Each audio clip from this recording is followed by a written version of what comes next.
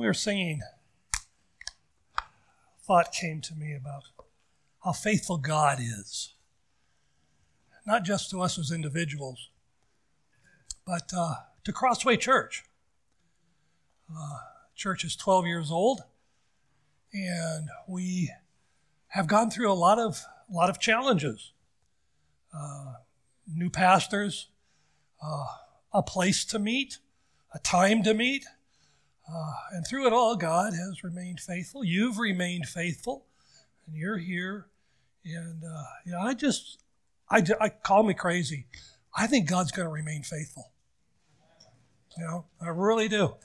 And we have more challenges ahead of us. Okay?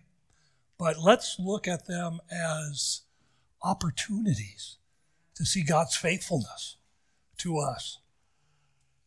Karen was mentioning this morning something that I hadn't thought about in a long time. And that is, we never hear testimonies in church anymore.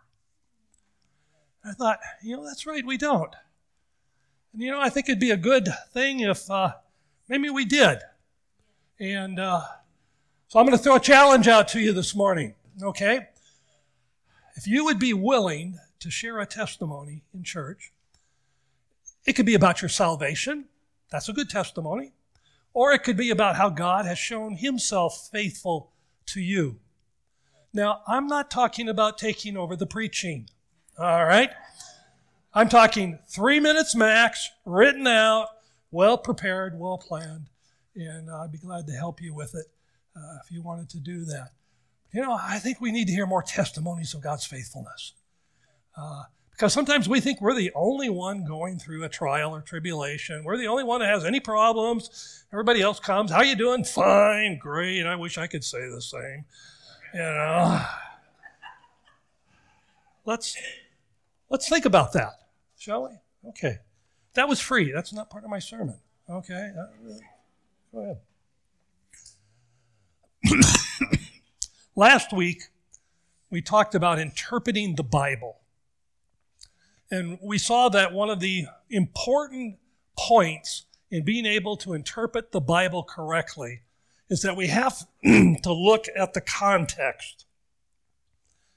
80% of the Bible falls in the context of the law of Moses, or what we refer to as the Mosaic Law. The question that believers have today is, what do we do with the law of Moses? Okay? Are we still under the law? Or are we under all of it? Or are we under part of it? And if we're under part of it, what part of it are we still under? And if we say we're not under law, then does that mean that we are free to sin all we want then? How we stand on this particular teaching in the Bible is going to profoundly affect how we live our Christian life. This is one of those basic fundamental teachings that we've got to put to bed, all right? We have to put it to rest so that we can go on and live our Christian life. It affects things like, should we observe the Sabbath day? Within walking distance, of where I live anyway, you can find 2 churches that meet on Saturday because they believe they are keeping the law and observing the Sabbath. Should the law of Moses be the law of the land today, as it was for Israel? Why aren't we offering animal sacrifices today? And I'm not talking at dinner time, okay? Should a list of do's and don'ts define Christianity? Is that what we're all about? Some people would go so far to say that you either must believe you're still under the law of Moses or you are lawless. So today I want us to look at the Mosaic Law. And in its context, And I'm going to let you come to your conclusion. Okay, I've come to mine. I want you to come to your conclusion today. Well, what is the law of Moses? Most people, when they think of the law of Moses, think only of the 10 Commandments. That's the law of Moses. The law of Moses is found in the books of Exodus, Leviticus, Numbers, and then it's reiterated and added to in the book of Deuteronomy. And it includes these things: the 10 Commandments, first of all, moral laws, things like laws about murder, theft, honesty, adultery, social laws on property, inheritance, marriage, divorce, food laws, what you can eat, what you can't eat, what's clean, what's unclean, laws concerning cooking and storing of food. They had purity laws that involved things like what to do with skin diseases and mildew and leprosy.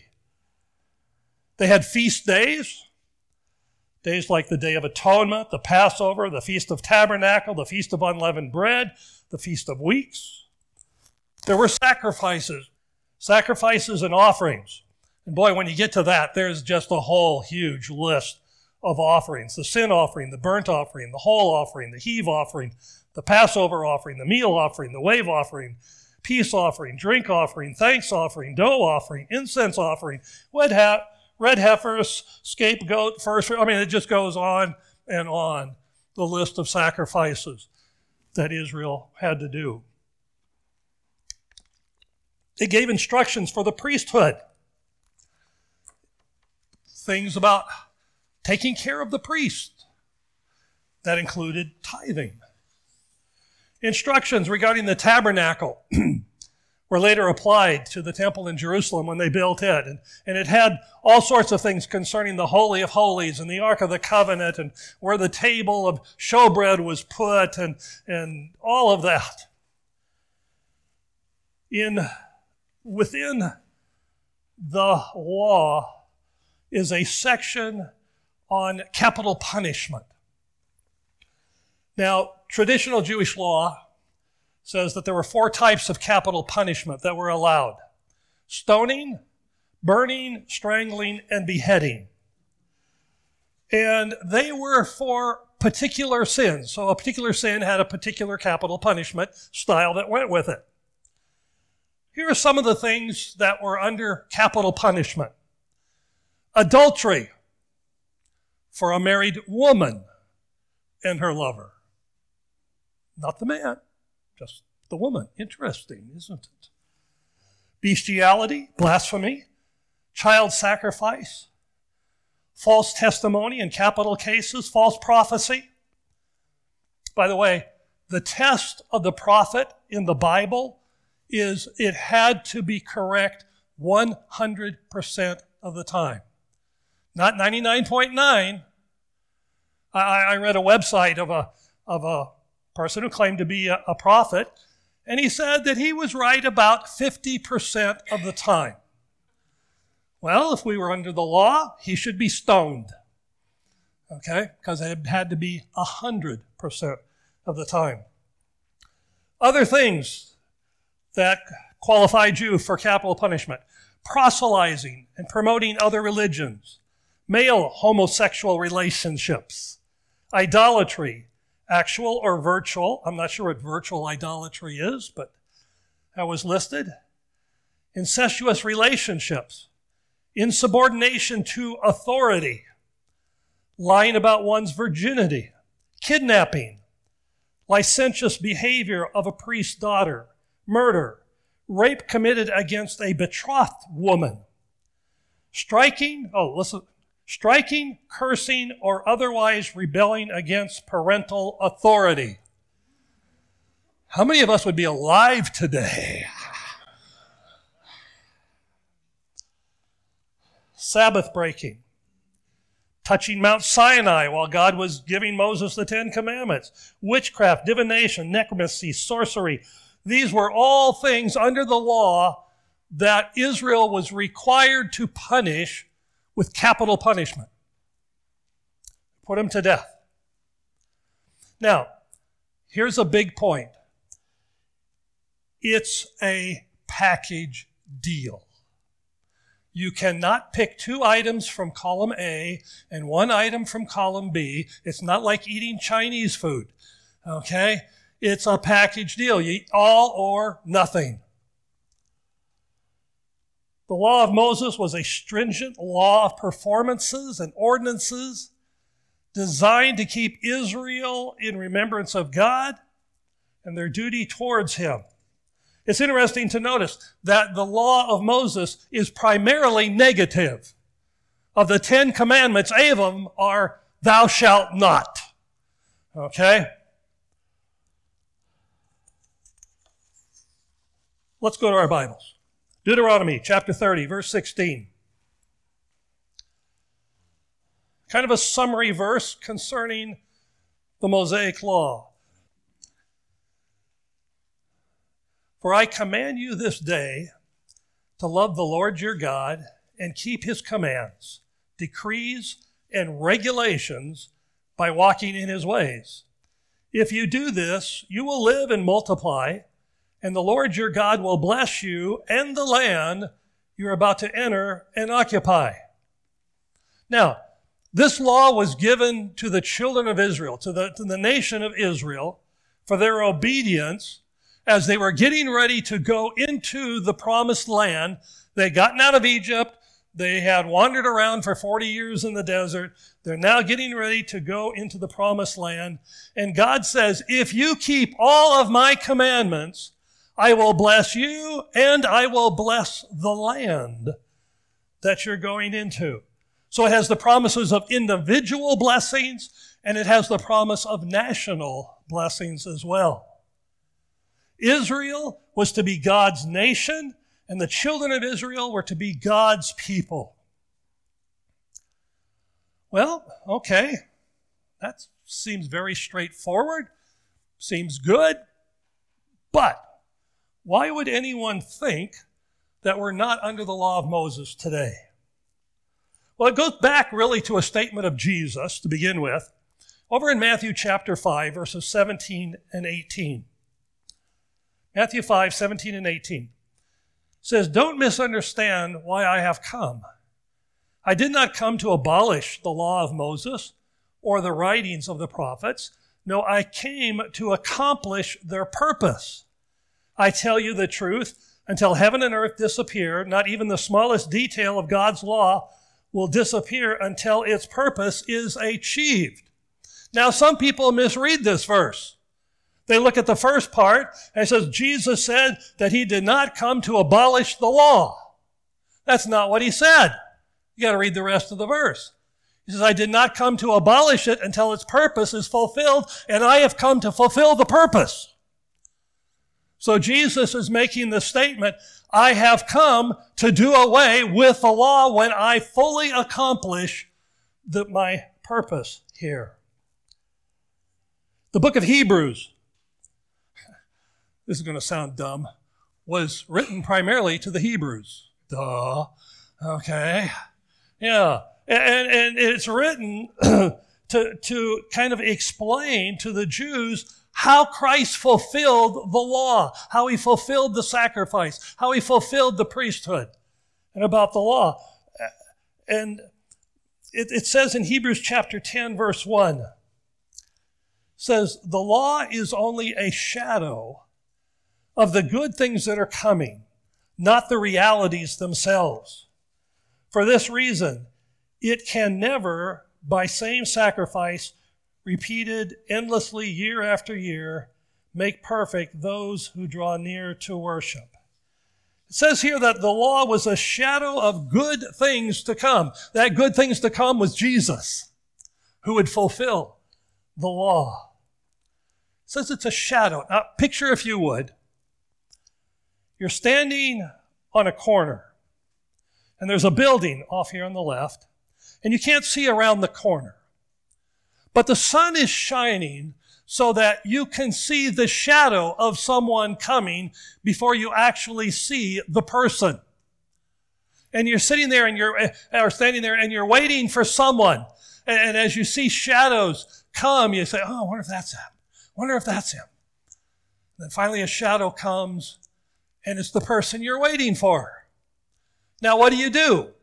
Keep looking at shadows? No. You look at the person that you've been waiting for. You don't need the shadow anymore when the reality is come.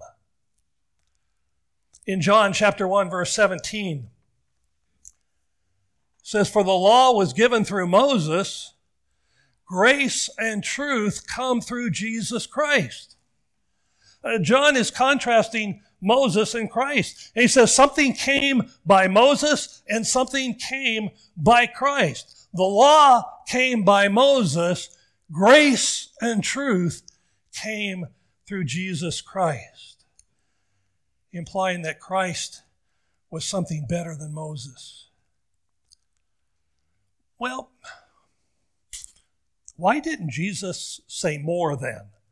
If he came to fulfill the law, to do away with the law, why didn't he say more about, okay, folks, you're not under law anymore. I'm here, and let's do away with the law. Well, the reason that he couldn't say that is because during the earthly ministry of Jesus, they were still under the law. In Galatians chapter 4, verse 4, says, "But when the set time had fully come, God sent his Son, born of a woman, born under the law." See, Jesus couldn't tell his followers they were free from the law because they weren't free from the law. Jesus lived under the law. His followers lived under the law during his earthly ministry. It wasn't until his death on the cross that he fulfilled all the law. Now, to get the details then, we can't really go to the gospel because Jesus is still under law. What we have to do is we have to go to the epistles, because the epistles give us the so what and the why of what Jesus did on the cross. I'm going to probably say this a half a dozen times in the sermons to come, but the Old Testament looks forward to Christ. The Gospels shows us Christ. The epistles look back on Christ. Okay, so the epistles are going to explain for us. They're going to help us understand this relationship with the law. And in 1 Timothy chapter 1, verse 8, we read, "We know that the law is good if one uses it properly." Okay, two things here. Number one, the law is good. Don't let anybody ever tell you that the law of Moses was bad. God gave it. How can anything God give be bad? Okay? The law is good. But there's a warning there, isn't there? If it is used properly. If it's used properly. So, obvious question, what's the proper use then of the law? How are we supposed to look at it? Well, we need to understand its purpose, we need to understand its process, and we need to understand its limitations. In Galatians chapter 3, verse 23, says this, "Before it was possible to be saved from the punishment of sin by putting our trust in Christ, we were held under the law. For it was as if we were being kept in prison. We were kept this way until Christ came. The law was used to lead us to Christ. It was our teacher. And so we were made right with God by putting our trust in Christ." Several significant things from this verse. Before it was possible to be saved from the punishment of sin by putting our trust in Christ, Paul is writing and says we were held under the law. Now remember, Paul was a Jew. He was under the law. So he could say we were held under. Now notice that preposition under. Okay? We were not held up by the law, Paul says. Rather, we were held down. We were held under the law. It says we were kept that way until Christ came.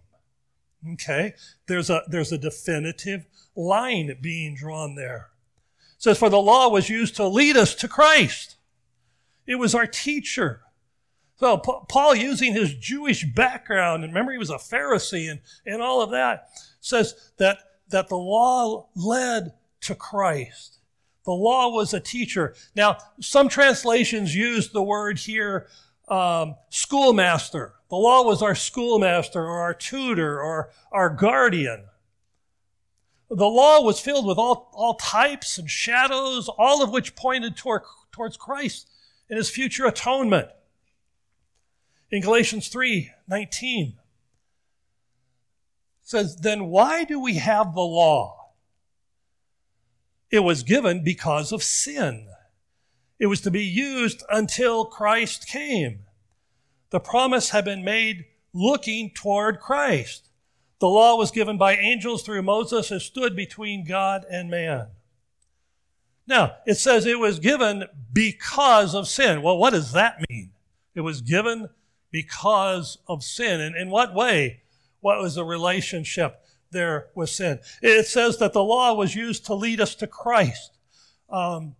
It was given because of sin till Christ came. The promises have been made looking toward Christ. You see, the law is looking toward something. It's looking forward to something, and that something is Christ. But let's look at that, given because of sin. In Romans chapter 7, verses 7 through 12, the Apostle Paul talks about his own personal relationship with the law, growing up as a Jewish youngster and then as an adult. He says, well then, am I suggesting that the law of God is sinful? Of course not. In fact, it was the law that showed me my sin. Oh, okay. The law was given because of sin. What did it do? It showed us what sin was, he's saying. It showed, and then he goes on, says, I never would have known that coveting was wrong if the law had not said you must not covet. Now, what's coveting? Well, coveting is wanting something that somebody else has. Okay? A lot of people don't think that is a sin. They think there's nothing wrong with wanting. I mean, got to keep up with the Joneses. The neighbor's got a whatever, and so I got to have a whatever, and that's not sin. Well, Paul says the law told him that was sin. It pointed it out to him. That is the correct use of the law, a correct use of the law to point out, show us what sin is. But sin used this commandment to arouse all kinds of covetous desires within me. I think I told you this story before, but you've already forgotten, so I'll tell it again. When we were in Hawaii, we went through a museum. I like going through museums. They're a lot of fun. My family doesn't think so, but I enjoy museums. And they had an outrigger, an old Hawaiian outrigger in this museum. And I looked over at it. Okay, all right, nice. I've seen outriggers, big deal. But then a little sign caught my attention. And the sign said, do not touch. Guess what? I had no desire to touch that outrigger until I read that sign, and then it's like, ooh, I want to go touch that. Now, I didn't. I don't know if Karen put a stranglehold on me or what, but I didn't go touch. That's what laws tend to do. Laws tend to create, because of our sinful nature or something, I don't know, but it produces the desire for us to want to do the very thing that we're not supposed to do. If you don't believe me, tell a child not to do something. Paul goes on and says, at one time I lived without understanding the law. But when I learned that the command not to covet, for instance, the power of sin came to life and I died, so I discovered that the law's commands, which were supposed to bring life, brought spiritual death instead. We're going to see later on that the law of Moses is called the law of sin and death, Paul brings that out here, brought spiritual death instead. Sin took advantage of those commands and deceived me. It used the commands to kill me. But still, the law itself is holy, and its commands are holy and right and good. And again, Paul is walking this tightrope. And on one side, he's saying, the law is good. It tells us of the holiness of God, and it tells us what sin is. And on the other hand, he said, but that's not enough. And it had to have a termination, a date put on it. The law brought us the knowledge of sin. Last week we talked about absolutes. Okay? Because this is the Word of God, it's inspired 2 weeks ago, we have absolutes. Okay? In doing so, though, the weakness of the law is this. It never gave us power over those sins. It could only point them out. The side effect is it also produced a desire in us to sin.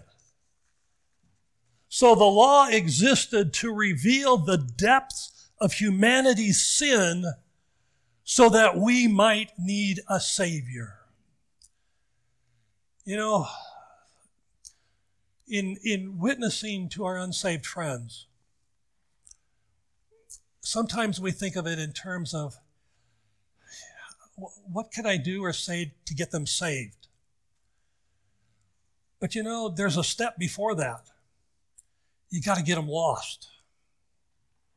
A lot of people think they're good enough.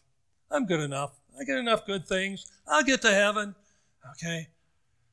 A lot of people need to understand what God's view of them is. And the law shows us that which is good and that which is evil. In Colossians chapter 2, verses 14 and then verse 16, Paul says, blotting out the handwriting of ordinances, that's just another way of saying the Mosaic law, blotting out the handwriting of ordinances that was against us, which was contrary to us, and took it out of the way, nailing it to his cross. The law was nailed to the cross of Christ. It died on the cross with him. Verse 16, therefore do not let anyone judge you by what you eat or drink, or with regard to religious festivals, a new moon, a celebration, or a Sabbath day. The law was nailed to the cross. It died. Therefore, here's the practical application. Don't let anyone judge you now according to the law. And then he lists specific areas. What you eat or drink, religious festivals, new moons, or a Sabbath day. Let's check on that one for a little bit. No more Sabbath. I've heard Christians refer to Sunday as the Christian Sabbath. No, it's not. There are no Sabbath days anymore.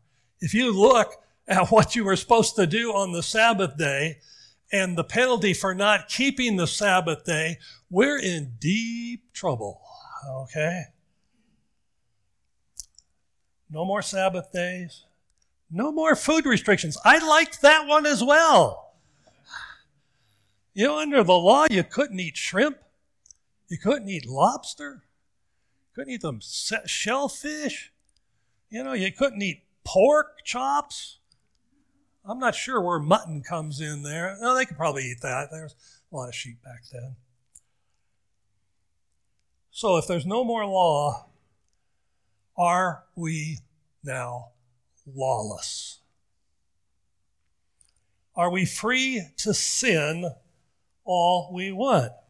Well, that is not a question that has just come up recently. The Apostle Paul had that very accusation thrown in his face almost 2,000 years ago. So in Romans chapter 6, beginning in verse 13, Paul says this, do not offer any part of yourself to sin as an instrument of wickedness, but rather offer yourselves to God as those who've been brought from death to life, and offer every part of yourself to him as an instrument of righteousness. For sin shall no longer be your master. Why? Because you are not under the law, but under grace. We're not under the law, we're under grace. And under grace, we cannot offer any part of our body to sin. In the books of Romans and Galatians, the Apostle Paul contrasts two spheres, if you would. One is the sphere of the law, and the other is the sphere of grace. They are mutually exclusive spheres, but they do the same thing. They accomplish the same thing. In Romans 8, 1 and 2, therefore, there is now no condemnation for those who are in Christ Jesus, because through Christ Jesus, the law of the Spirit who gives life has set you free from the law of sin and death. There it is.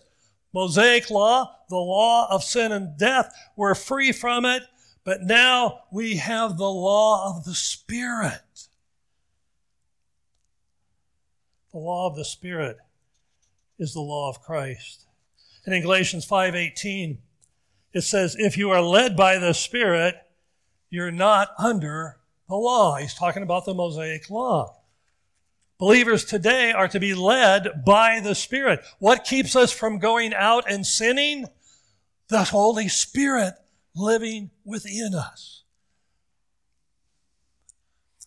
The benefits of living a life of being led by the Spirit are so great, so fantastic, so superior, that no Christian who understands it should ever want to be back under the law of Moses again, because it would sacrifice so much.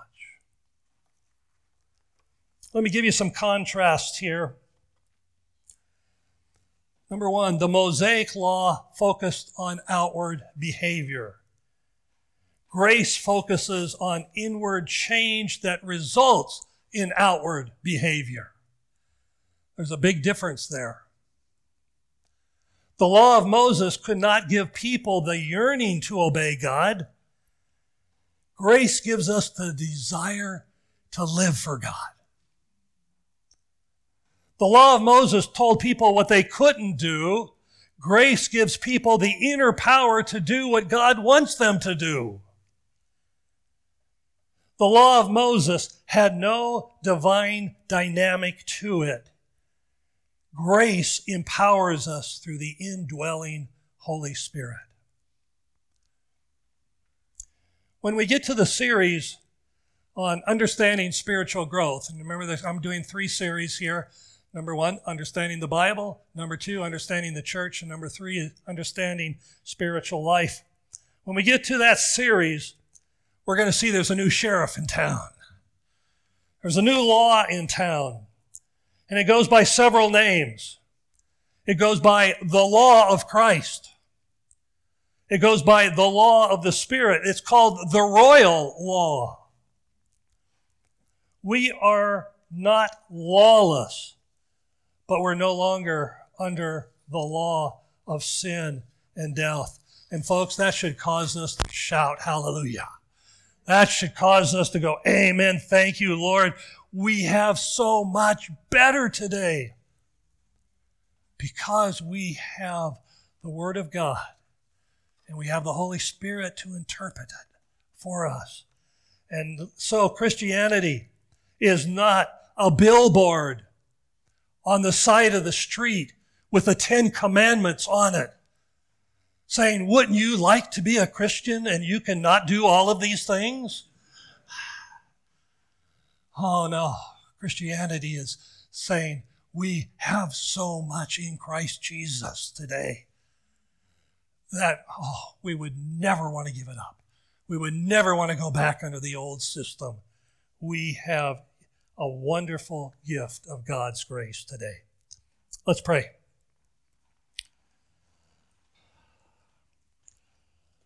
I want to give you a moment to talk to God. Again, no one out loud. Just you talking. Maybe this is a new concept for you. Maybe your prayer is, Lord, help me understand this better. it's a little sketchy.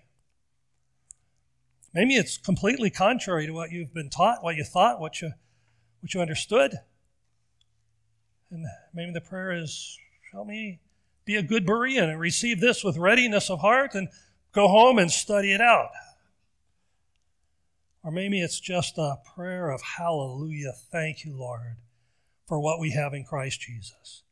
Thank you that we're free from the law of sin and death, and we're under a new law, the law of Christ, a law that gives us the power over sin, not just the command not to. Whatever it is, you talk to God, no one out loud, but you just pray. In a moment, I'll close in prayer.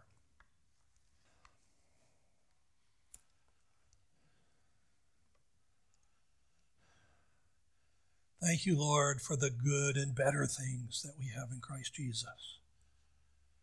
Thank you, Lord, that there's no condemnation to those who are in Christ Jesus. Thank you, Lord, for the tutoring that the law gives. It does point out, black and white, these are sins. But then, Father, thank you that we can go on from there in the power of your Spirit and live above sin. Thank you for your grace, which is sufficient for our sin. It's greater than our need. Father, thank you that we can worship you today. Thank you for loving us so much. Thank you, Lord. In Christ Jesus' name, amen.